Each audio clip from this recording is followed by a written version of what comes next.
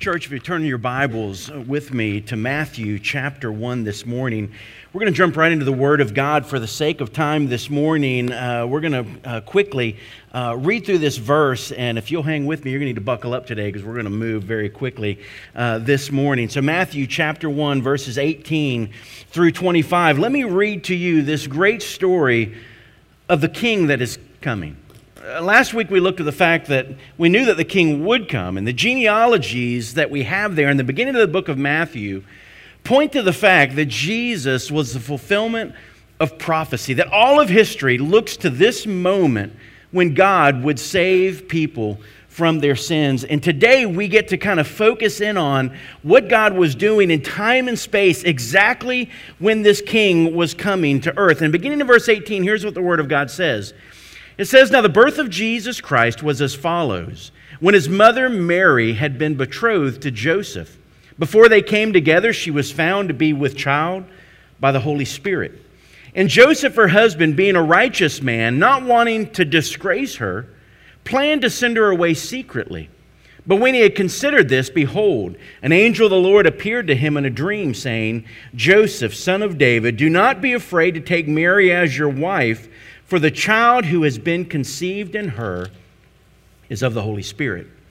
She will bear a son, and you shall call his name Jesus, for he will save his people from their sins.' Now all of this took place to fulfill what was spoken by the Lord through the prophet. 'Behold, the virgin shall be with child, and shall bear a son, and they shall call his name Emmanuel,' which translated means God with us. And Joseph awoke from his sleep, and did as the angel of the Lord had commanded him, and took Mary as his wife, but kept her a virgin until she gave birth to a son, and he called his name Jesus." Now I want you to think for a minute with me. Could you imagine being asked, what if the town of Wendell, what if the governor called you today, and they said, we want to give you an opportunity to speak. We like you, we appreciate you and who you are in our community, and we want you to come and we want you to just share with us some hope. We want you to share with us maybe the answer to some of the needs that we have in our community, the needs that we have in our state, our country, around the world. What are some of the ways that you could help us understand how we could meet some of the need? For many of us, if we were asked that question, we would begin immediately to think about things like, maybe we should talk about politics. Because politics surely can help meet the needs of a community and a nation. Some of us might sit back and we just have maybe a love for the environment, and we think, so much of what's going wrong in the world today is we're not caring for the world, and we might want to speak to issues of the environment. Some of us may step up to the plate, and our thought would be that, if we could just feed the poor, if we could just alleviate some of the pain and some of the hurt that's going on in the world around us. But I want you to think with me today that none of those things really meet the greatest need that we have as people. The greatest need that we have as individuals is the need to be forgiven of our sins. We were created for a relationship with God. We were created to give glory and honor to God. And it is our sin that separates us. It is our sin that is stealing, that is killing, that is destroying our lives. And folks, I want us to understand this Christmas, certainly above any other time, we should be reminded this Christmas that when God sent His Son to meet our greatest need, He didn't send us a politician. He didn't send us an environmentalist. He didn't send us a social crusader who would just simply only feed the poor. He sent us a Savior. Folks, it is the gospel of Jesus Christ that is the hope of this world. And if you were ever given the chance, and listen, just as we heard this morning, the chance is offered to us over and over and over and over and over and over again, every day, every believer, not just pastors, not just missionaries, not just church planners, but each and every one of us have the opportunity every day to stand and give an answer to the world about what the greatest need is and how Jesus came to meet that need. What we have in this text this morning is a great picture of who this king would be through the eyes of one of the least known characters in Scripture. Go back and think about all the hymns that you sing at Christmas and all the Christmas carols. One of the characters that almost never comes up in it is the character of Joseph. He's an interesting character in Scripture because literally, when you think about the words that we have in this text, and especially in the birth narrative, he's the silent character in the Scripture. And while he may not say many words, I want you to see that his life speaks louder. And I don't know about you, but I want my life to speak loud. I want my life to speak loud so that when I do speak words, it makes all the difference in the world. And that's what we see in this man, Joseph. Though we have no recorded words at the birth of Jesus, we see these actions that he takes and this obedience that he lives out that I want to focus in on today. Because this morning, we begin by seeing, we're going to look at three things today quickly. And first of all, we're going to see a miraculous conception. Now, if you notice, I didn't say an immaculate conception. We actually sat in a Catholic church mass this week. We were in Savannah. We went to go check out one of the big cathedrals that was there. And as we went to the cathedral, we actually realized that there was a mass that was happening. So we stepped into the mass. And actually, the mass was about the Immaculate Conception of Mary. And it kind of broke my heart a little bit. It broke my heart because so many people misunderstand the difference between a miraculous conception and an immaculate conception. The Immaculate Conception of Mary says that Mary was perfect the way that Jesus was perfect. It says that for Jesus to have been born to Mary, she needed to be an absolutely perfect vessel. But the reality is, the Scripture teaches us that Mary needed a Savior just like you and I need a Savior. When Mary sang her song knowing that she would be the mother of the Messiah, she cried out that He would be her Savior. She needed this same King. God didn't choose her because she was perfect. And what we have is a miraculous conception. A very important fact that we need to see this morning is that there is a difference between those two things. The reason Jesus would be born of a virgin, there's really two main things that I want us to see this morning. Number one, God wanted us to know beyond a shadow of a doubt that God was the author, the perfecter, and the finisher of salvation. That from beginning to end, salvation, it's not of man, it's not of our works, it has nothing to do with our perfections because we don't have any. But it was God who placed this child, His Son, into the womb of a virgin. Secondly, I want you to understand how it was that Jesus was perfect. Because the focus isn't on Mary and how He would be perfect because He was placed into a perfect person's womb. That's not what occurred. What occurred was that God conceived His Son in Mary. That the Holy Spirit put Jesus into Mary. And I want you to understand what occurred there and why the virgin birth is so important. Why this important fact matters to you and to me. It is because the sin of mankind was passed down through who? It was passed down through Adam. And the reason the virgin birth was so important was because Jesus was going to be born differently than every other man since Adam. Remember, the Bible says that Jesus Christ, He was the second Adam, wasn't He? When we think about the incarnation of Jesus, He was only the second person in history who was born without sin. And the reality is, it was interesting, we sat in that mass last week, and literally they used the term that she was the second Eve, which we have nothing like that in Scripture. But what we do have is that the Son of God, who was conceived by the Holy Spirit in Mary, He became the second Adam. He didn't have the sin that you and I have. The inherited sin that had been passed on all the way from Genesis chapter 3 until this day, it wasn't passed on to Jesus because Jesus didn't have an earthly father. He wasn't a son of Adam. He was the Son of God. I also want us to see this morning. Now, when we get into this text, it says the birth of Jesus Christ was as follows: when his mother had been betrothed to Joseph. That word betrothal is kind of different for us. Betrothal and engagement isn't even really the same in our cultures. Back then, the engagement was kind of what happened when the parents put together the couple. If you remember, the parents chose who would marry who back in that day. We'd probably save a lot of issues, but children would hate that today. Remember, the deal was struck, the money was paid, and then they would go into a period of what they would call eventually the betrothal period. Now, many people try to compare betrothal and engagement, and they're really not the same, because in our culture, you can be engaged and you can break off the engagement. By the time you got to betrothal period in the Bible, literally that meant that you were as good as married. The only thing that you had not done was decided to live together or have the opportunity to cohabitate together, and you had not had sex. You had not consummated the marriage at that point.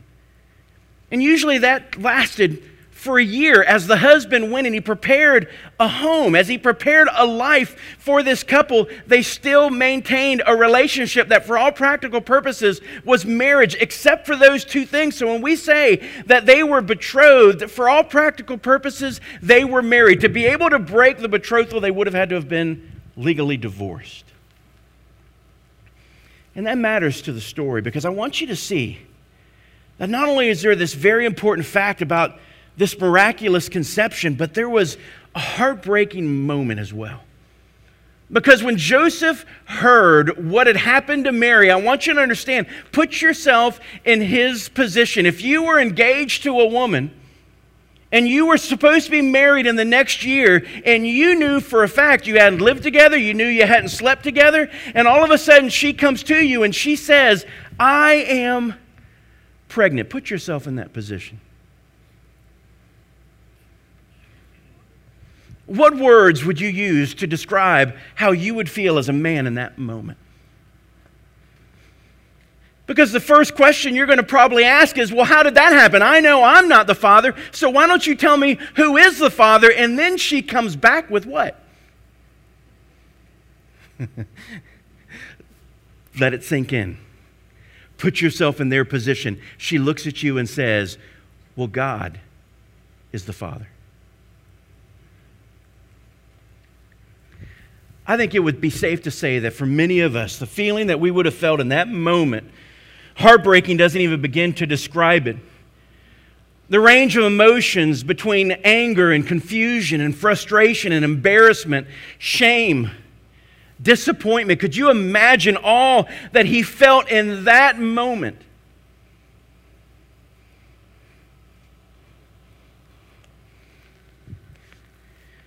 He would be the laughingstock.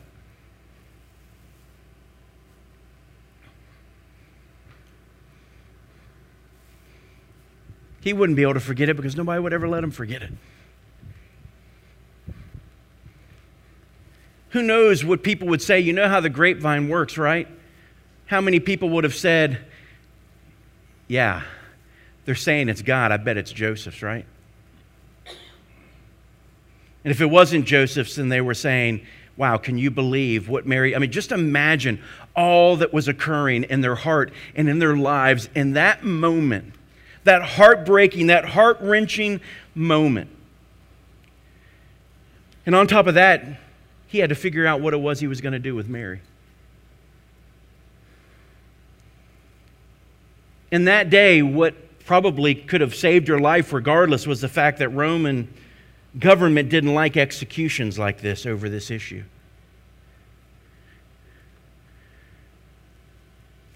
The reality is she could have been stoned for two reasons. Number one, the fact that she had committed adultery. But number two, you have to understand from the perspective of Joseph, if he went out and told everybody, I've got to divorce my wife, and they say, why? It's bad enough that he says she's pregnant. Secondly, when they say, well, who is the father? Could you imagine how the religious leaders would have took it when he said, well, she says that God is? The blasphemy that they would have seen that as?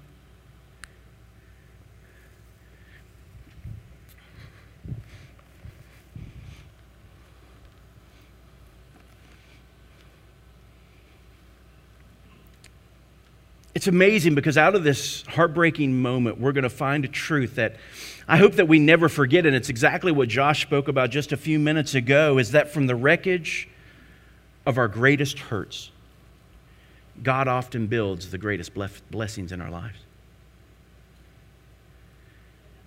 And in this moment, God's about to do something not just miraculous in the conception of this child, but miraculous in the heart of Joseph. And even before God steps in, it is amazing to me that you see the kind of man that Joseph is, because we have this important fact in this heartbreaking moment, but we also have this gracious response.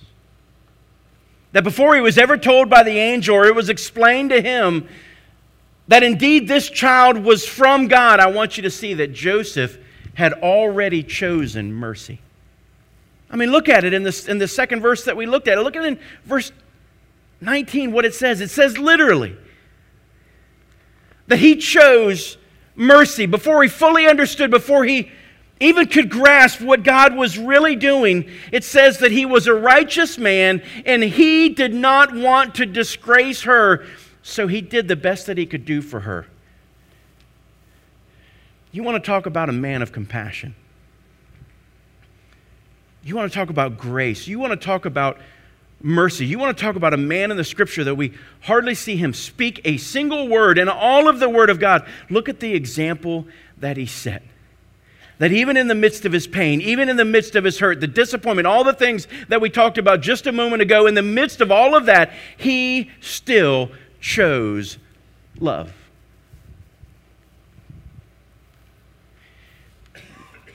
In these verses, it's almost missed the fulfillment of what the law requires. When it says that he was a righteous man, you may as well put there that he was a man of faith. Remember that the just shall live by what? Faith. And faith is counted to mankind as what? Righteousness. And when it says that he was a righteous man, he was a man of faith who displayed the character of God in his life.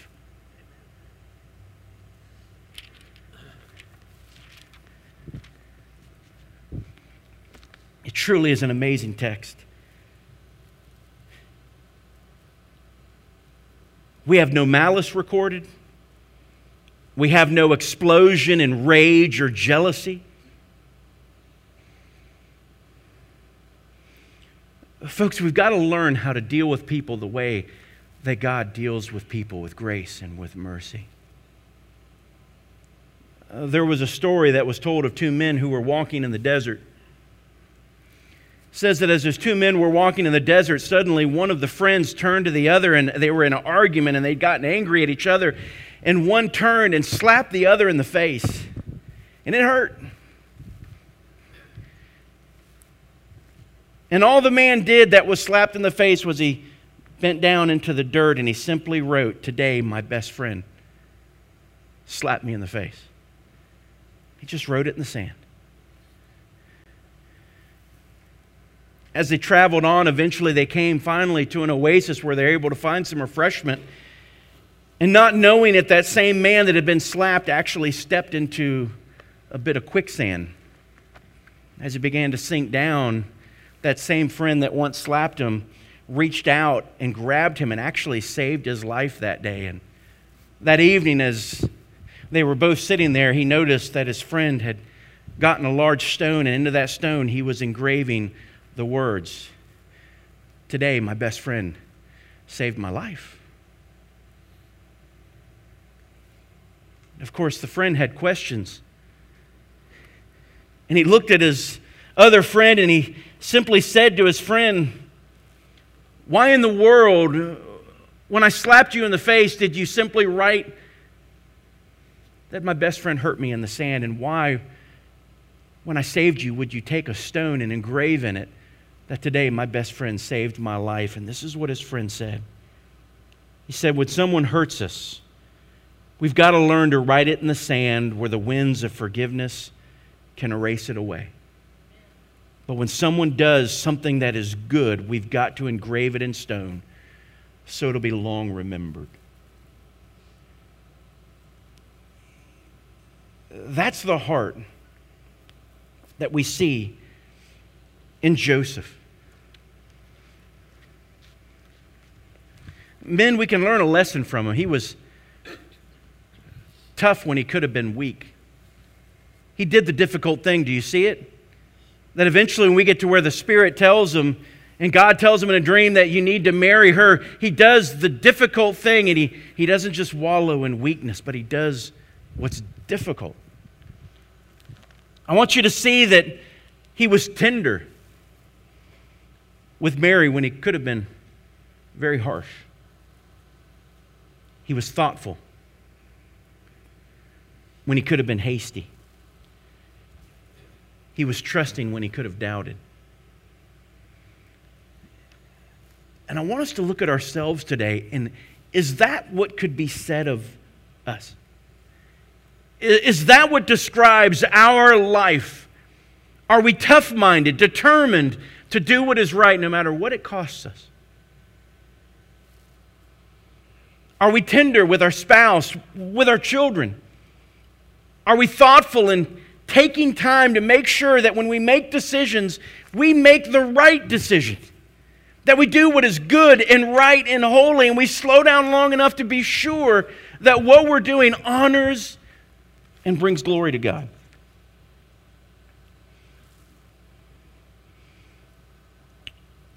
Are we trusting what the Lord tells us to do even when we think there's probably a better way in our own mind?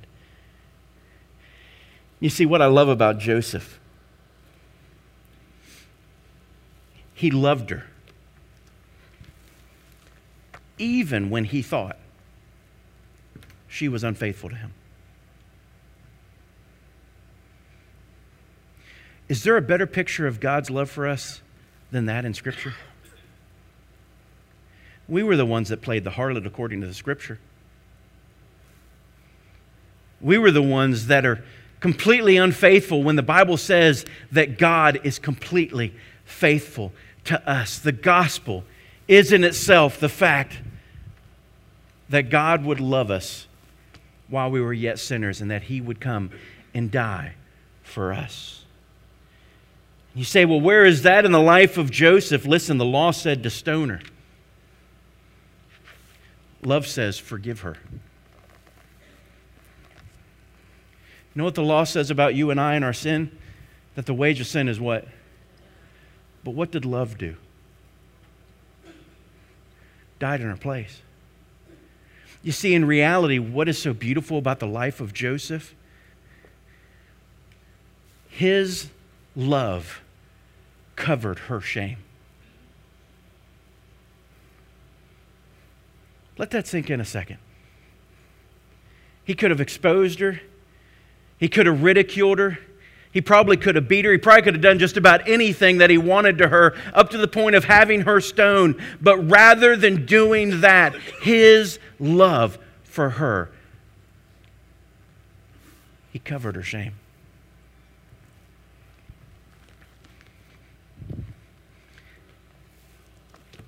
Secondly, I want you to see an unbelievable revelation.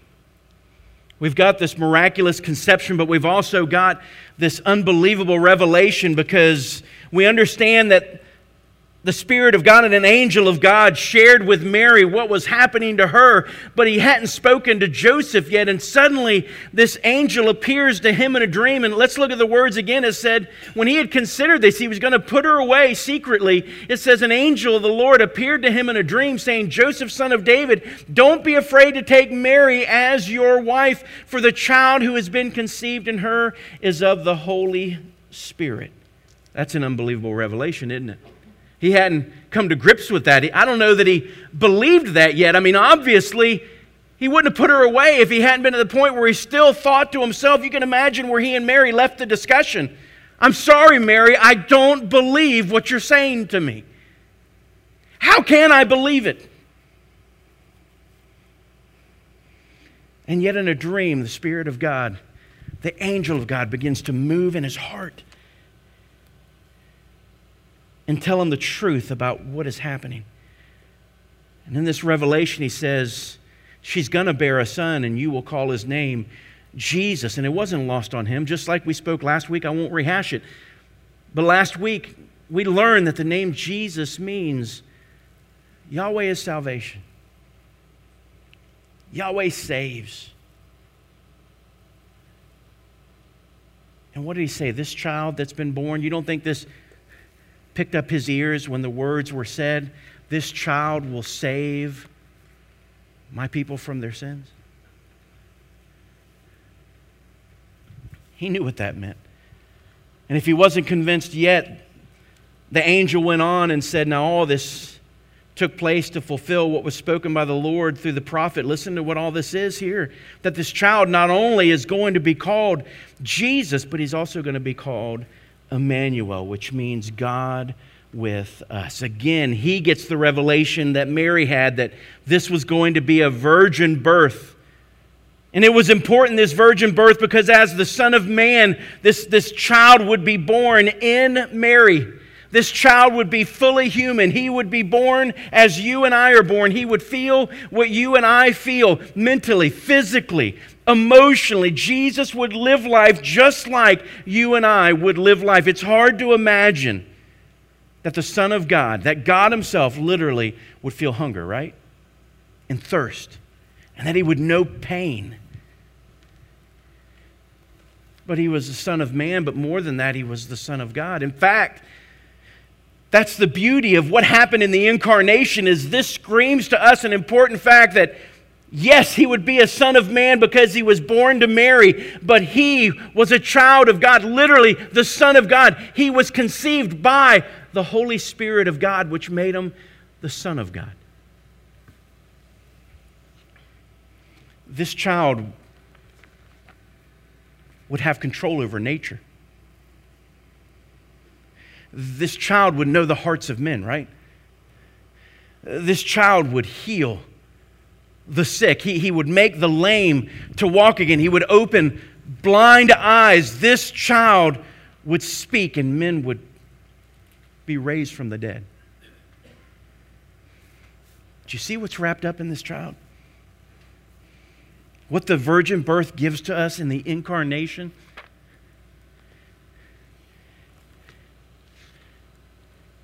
The more you think about the incarnation, the more staggering it gets.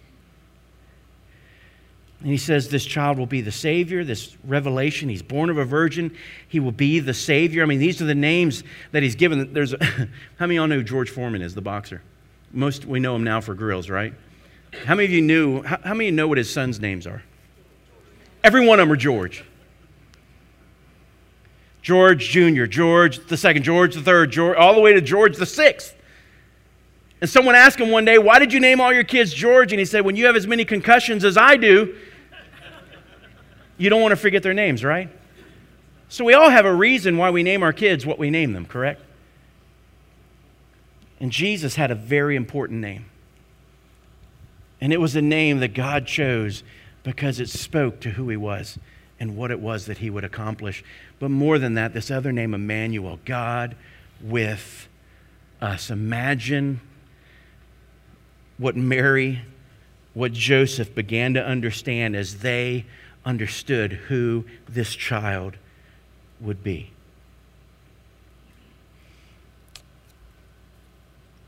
Lastly, we have an unwavering obedience.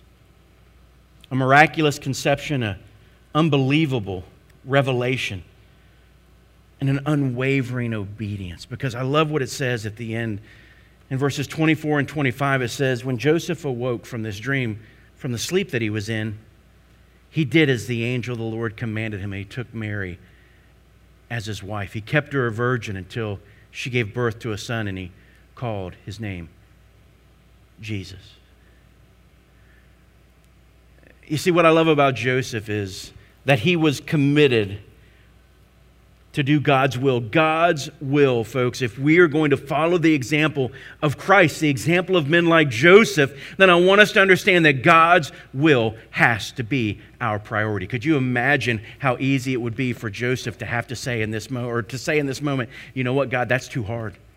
God, you know what, that's too difficult. God, what are you asking me to do? Everybody is going to know that child is not mine.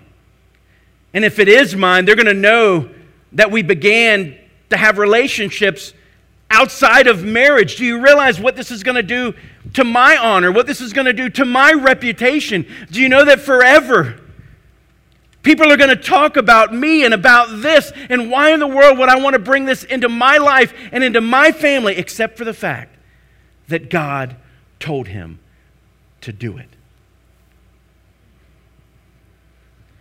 You see, folks, there is something that God wants from us, and it is unconditional obedience.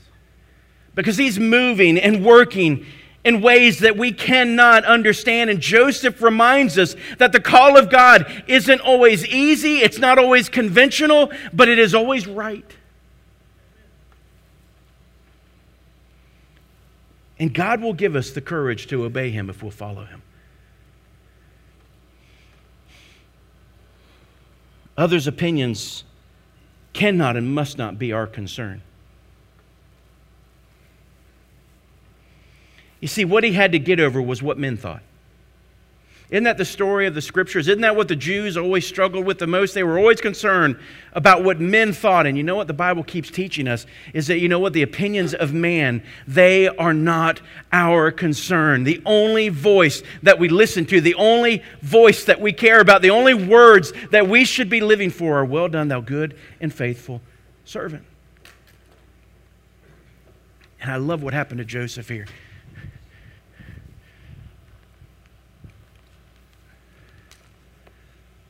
He had to set aside what everybody else would think of him and only think about what God would say or think. That's hard to do, isn't it?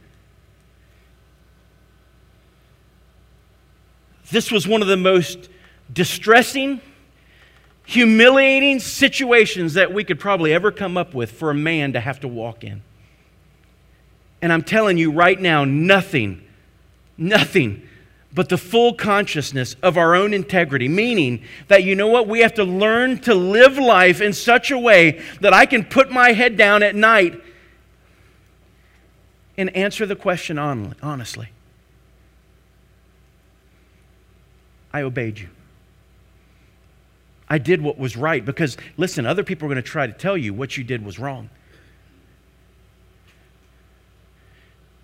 And if we know what God's Word says, he knows what God was asking. He knows what God was saying of him. He knew the calling that was placed on his life. And if he had asked 100 other people, 100 other people would have said, "You are a fool. You let her go. If God wants to do it, he'll do it in somebody else. But don't take that life. Don't take that course. That's going to be humiliating. That's going to cause questions."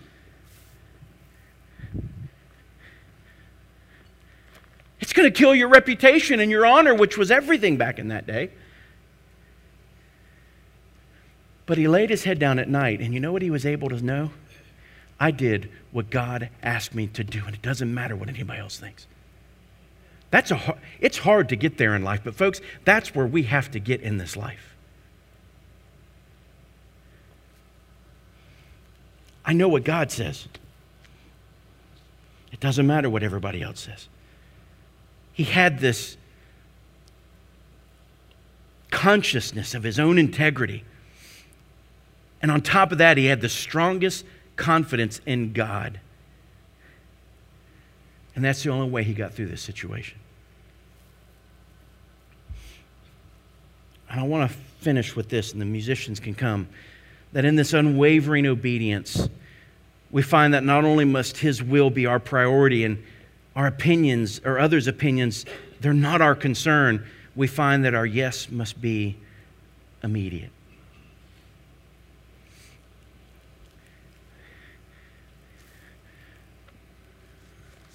Folks, when God speaks to us, we have a choice to be obedient and to say yes when he has clearly spoken. And folks, this word is not nearly as confusing as we make it out to be, as we want it to be. We want it to be gray so that we can meander and wander and find ways to do what we want to do without having to do what he says we should do.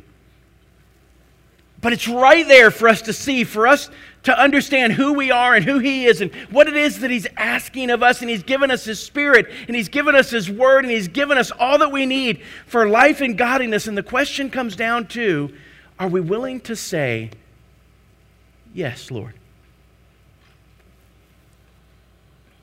With no rationalization, with no argument, with no hesitation. But see, we want to hesitate, don't we? We are all, listen adults, we are like children. Remember when your dad used to say now? It said that there was a story of a Marine that literally, he went off to boot camp, and his dad, he was one of those kids that the dad would tell him what to do, and every day the dad would come and find out he hadn't done it. And when he became 18 years old, they sent him off into the military, and he came home and said, "Dad, you were right about a lot of things in life." He said, "Yeah, son, what is that?" He said, "I have finally learned what now means." And that's what you do in the Marines, right? How much more should that be our heart towards God, our King, our Lord, that we learn to say yes? Without the arguing, without the fussing.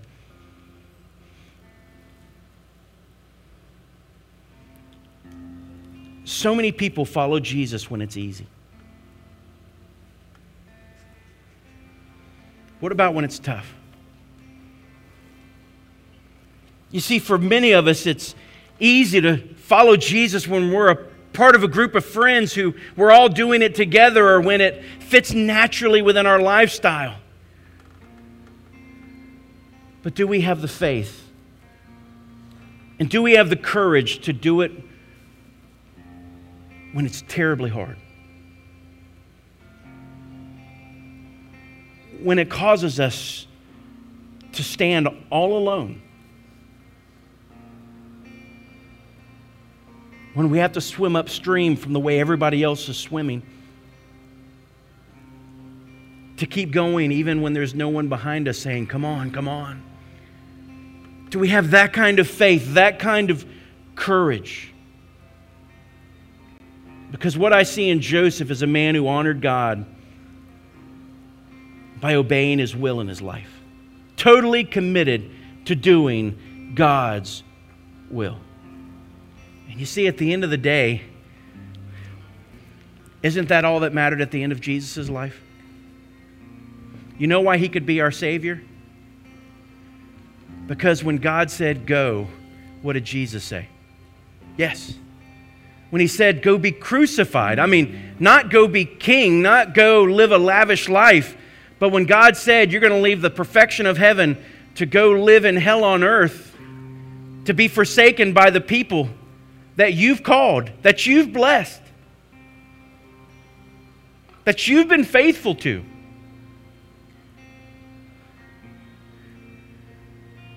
They're not even going to be grateful that you came. You think Jesus didn't know that before He came? And yet, what did He say? Yes.